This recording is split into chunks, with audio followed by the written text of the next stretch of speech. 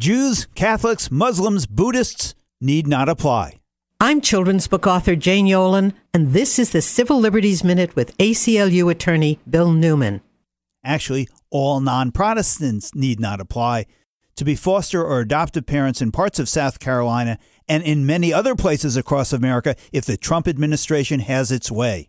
Trump's Department of Health and Human Services recently granted South Carolina's request for an exception to the federal rule that bars discrimination in federally funded child welfare programs.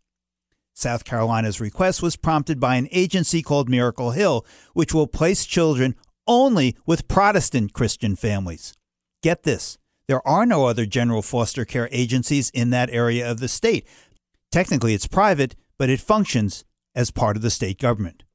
And if the Trump administration grants more waivers from the anti-discrimination requirement, the over 440,000 children in the public child welfare system and the more than 100,000 kids awaiting adoption will now be less likely to find foster and adoptive parents to love and care and nurture them. So, there's a new policy that overtly hurts children while it thrusts a battering ram into the wall of separation between church and state. The Civil Liberties Minute is made possible by the ACLU because our children's freedom can't protect itself.